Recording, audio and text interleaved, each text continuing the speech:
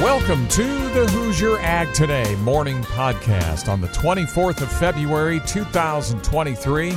I'm Andy Eubank with the Friday podcast brought to you by First Farmers Bank and Trust, proudly serving local farms, families, and agribusiness for over 135 years.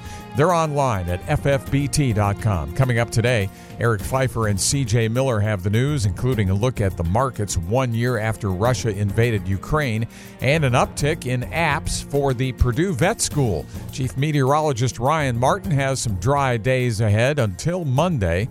Thursday, corn and beans sold off, Mike Silver analysis, and an Indiana dairy download is coming up on the Hoosier Ag Today Friday morning podcast. The land of the free is also the home of the hardworking.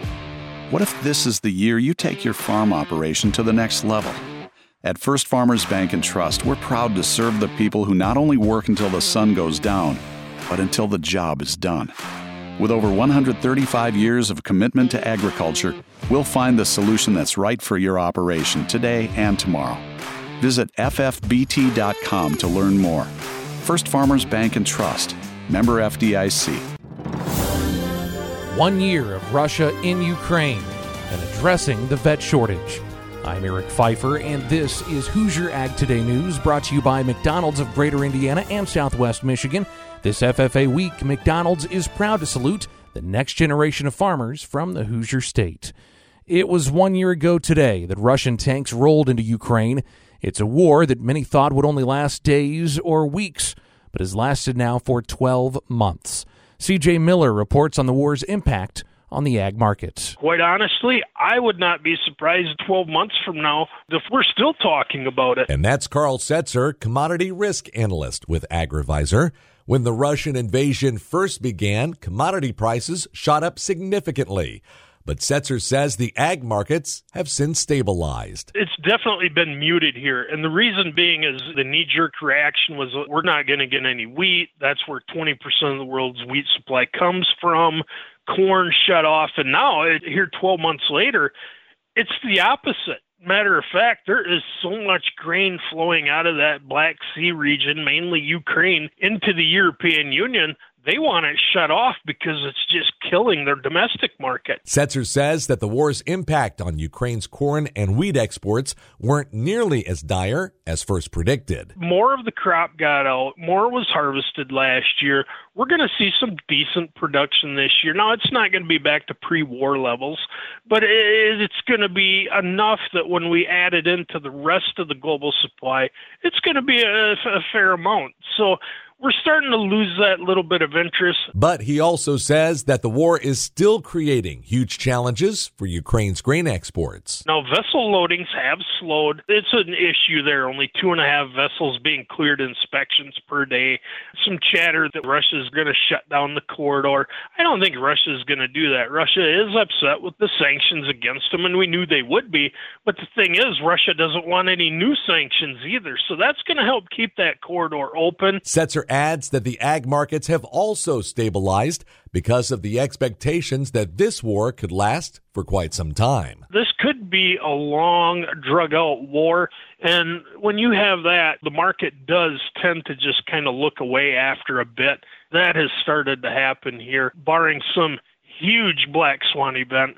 And when you're dealing with countries like Russia and Ukraine, you cannot rule them out. Grain exports out of Ukraine are down nearly 29% compared to the same time last year, right before Russia's invasion. I'm C.J. Miller. There is a huge shortage of veterinarians. I don't think I've ever seen as many opportunities for veterinarians in my whole career as we have now. That's Dr. Willie Reed, Dean of the College of Veterinary Medicine at Purdue. He says it's not just a shortage of veterinarians, but also veterinary nurses and technicians. Reed hopes that their new state-of-the-art facility on campus, the David and Bonnie Brunner Purdue Veterinary Hospital Complex, will encourage more young people to consider a career in the field. Reed says the facility that they moved into last May and June is very spacious. And it allows us to add technology that we have not had. Also, it provides a safer environment for our students, our faculty, and for our clients. And it also allows us to, in the future, expand our class size, and we're very excited about that. And it also supports clinical research, and so we're glad about that as well. The new facility appears to be drawing more interest. Reed is pleased to say that they have more applicants to the School of Veterinary Medicine than at any time in their 62-year history. So this year, we are selecting 84 students from a total applicant pool of 1,750. And that 1,750 is about double the number that we had of applicants we had about 4 years ago. So there's a lot of interest in veterinary medicine by young people and a lot of interest in students wanting to come to Purdue. Hear my full conversation with Dr. Willie Reed at HoosierAgToday.com, where we discuss what they're doing to encourage students to pursue large animal medicine and the shortage of vets in rural areas. I'm Eric Pfeiffer, Hoosier Ag Today, Indiana's Farm Network. Your operating loan for your farm needs to cover all that could be. That's why Farm Credit Mid-America offers flexible financing options to take care of the day-to-day so you can free up capital to maximize opportunities for your farm. Use our online banking or mobile app to conveniently check funds so you always know how much cash you have on hand and can plan for what's ahead. To find an operating loan that works for you, visit e-farmcredit.com. Subject to credit approval, additional terms and conditions may apply. Farm Credit Mid-America is an equal opportunity lender. I'm Chief Meteorologist Ryan Martin with Hoosier Ag Today's Indiana Farm Forecast. Your Friday, cool for sure. We've slipped in here with Canadian high pressure now, and that means temperatures are a little bit below normal. Some areas of the state may struggle to get much out of the 30s here as we move through the day today. But we are going to see temperatures moderate a little bit as we finish out the weekend. We see dry air in here the next 3 days, today, tomorrow, and Sunday. Mixed clouds and sunshine with clouds increasing later Sunday afternoon. And that's going to be ahead of our next weather system, which shows up here early Monday and continues through the day. It's going to be a big one in terms of rain. Right now we're looking at anywhere from a quarter to 1 inch of rain with coverage at 100% of the Hoosier State for Monday.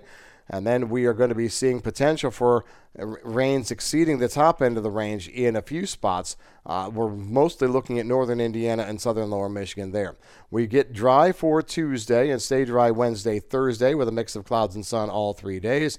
Clouds build for Thursday afternoon, and we have another big rain event coming next Friday that brings rain to start, but a lot of cold air ready to surge down in, such that I would say we need to be concerned about wraparound backside snow, and some of it could be a little bit on the heavy side. So that's what I'm watching. Track of low pressure is going to be key here to this event.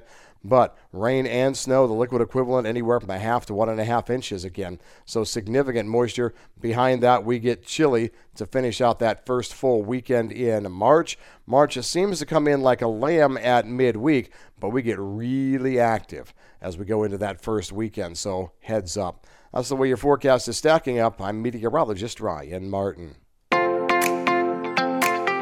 It's the Dairy Download Podcast presented by American Dairy Association Indiana. I'm CJ Miller with Hoosier Ag Today. Lance Summer is with Summer Farms Incorporated, which is a dairy farm in Adams County in northeastern Indiana. He and his family milk Holsteins and Brown Swiss dairy cattle, but Lance says they also teach young people about the dairy industry by inviting kindergarten classes from nearby schools for tours of their farm. You know, these cows are huge compared to them, and that's always their first reaction is how big they are. Some questions over the years that you almost have to laugh at is, where does strawberry milk come from? They might see a red and white cow and think, hey, is that where strawberry milk comes from? So over the years, we've had some really funny questions, and hopefully we can educate these kids a little bit better. Lance says the reason he enjoys giving tours today is because he remembers the tour that his mom and dad gave to his class when he was in kindergarten. I can still remember that day to this day of how proud I was. The kids always knew that I was maybe the farm expert at our school, so if they did have any questions, they could come to me. Lance adds that it's more than just teaching young kids about dairy cattle and milk production. It's also about teaching the importance of the nutritional value of milk and dairy products. Milk has 13 essential nutrients that we need to drink every day. So anytime that we can educate our youth and teach them a little bit about milk, yogurt, ice cream, cheese, we try to take that opportunity and do so. Read more about the educational opportunities that are available for Indiana students through Indiana's dairy farms at winnersdrinkmilk.com. I'm CJ Miller with Hoosier Ag Today. This has been the Dairy Download Podcast presented by American Dairy Association, Indiana. Corn and soybeans, again, sell off. This is Hoosier Ag Today. I'm Andy Eubank with the Thursday Farm Market Review. It's brought to you by Seed Genetics Direct, big enough to get the top corn and soybean genetics you want and small enough to care about you. There's more at seedgeneticsdirect.com. Corn futures let us down on Thursday, and at the end of trade, I checked in for market analysis with Mike Silver. He's with Kokomo Grain. Mike, the weak corn market got weaker after about the middle of trade as the dollar went from weak to turning higher. Also, the ethanol stocks report showed an increase, and it seems as though maybe corn reacted to both of those. What else? Well, you nailed it on those two fronts. We did start out this morning just a little lower, and basically we're trading, not too badly, too much lower until we got to mid-session, and then, boy, it has started to decline pretty rapidly right now, and corn is the downside leader right now, especially in the March contract. New crops down a nickel. In addition to what you talked about, the EIA report, we did have last week an increase in corn usage to make ethanol. Stocks were up, but average daily production was up in ethanol last week too. So at least we have that going for us. But the annual USDA Outlook Forum is taking place today and tomorrow in Arlington, Virginia. And first thing this morning, they released the Grain and Oilseeds Outlook, which incorporated some estimates on acreage for this coming year and also some initial balance sheet projections. And the corn acreage came in at 91 million acres compared to last year's planted and harvested acres of 88.6 million. The soybean acreage came in at 87.5, which matches last year's 87.5. The wheat acres came in at 49.5 million acres, and last year we were at 45.7. So total planted acres in the U.S. for those three major crops right now is forecast to be 228 million acres compared to last year's 221.8. Some of those acres, obviously, from prevented planted acres and some expiring conservation reserve program acreages and so on and so forth. But that's the initial set of numbers that came out from the WASDE this morning. If we look at the corn balance table, they incorporated a national average yield for this coming year on that 91 million planted acres of 181.5 bushels to the acre. And that would amount, if realized, to production of 15.085 billion bushels, which is up obviously from last year's 13.730 billion. Ethanol usage in that balance table was left the same. They did, for maybe some hard to understand reasons, did increase the export projection on the usage side to 2.2 billion bushel, and that's up from 1.925. And the explanation that they put in there is they think that the Ukraine and Russia situation will result in more favorable export corn business for the United States. The ending stocks projection with those numbers is 1.887 billion bushel, and that compares to the current this year's stocks estimate of ending stocks estimate of 1.267. So that's a 600 million bushel increase in the in the ending stocks projection. And that would take our stocks to usage ratio to 13% compared to the 9.1. Now, the seasonal average farm price, and this is something that folks should start to think about pretty strongly.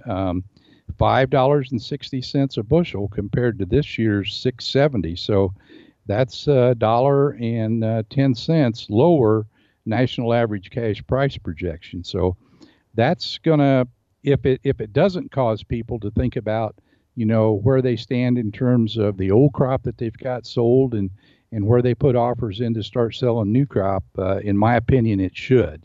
Of course, there's a lot of time yet in this marketing year, and this is just the first initial reaction. But it does look like today that in the corn market in particular, we have failed the 50, 100, and 200-day moving averages in the March corn futures.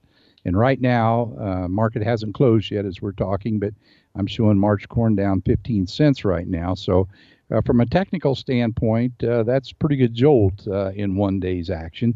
But it is one day's action, and it is the market's perception of what's going on in that corn market, as well as the other major player that's affecting the markets is the tension, if you will, the anxiety, the risk attitude toward the geopolitical issues between the United States and China, and the United States and Russia and Ukraine. And there's some jittery nervousness about that.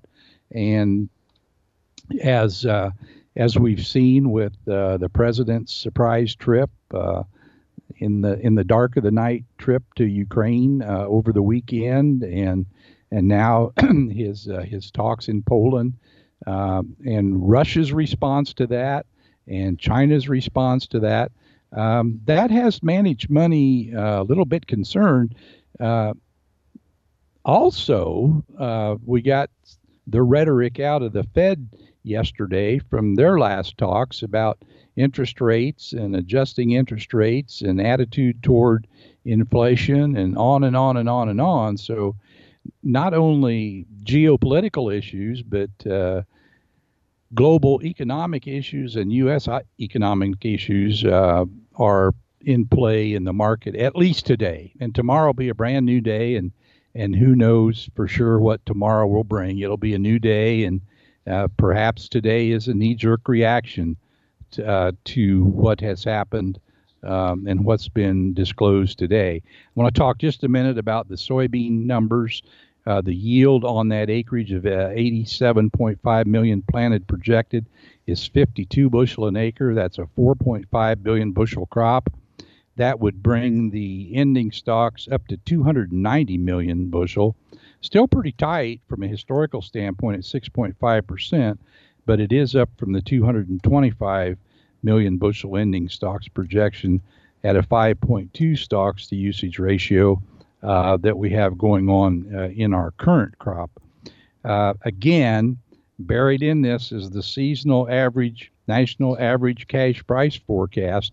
And this year, it's $14.30, and in this new balance table, they're using a $12.90. So that's a pretty sharp decline in the national average cash price for soybeans. So once again, I think one of the hidden messages in some of these numbers that came out today is folks should take a look at where their positions are in both their old crop that remains to be sold and in where their offers are and where their percent sold is in the 23 crop that's going to start going into the ground here probably sooner than we think, Andy. It's the 23rd of February, and with that thought in mind, the last thing I want to say is that we have just a few more days in the price determination period for the crop insurance decisions.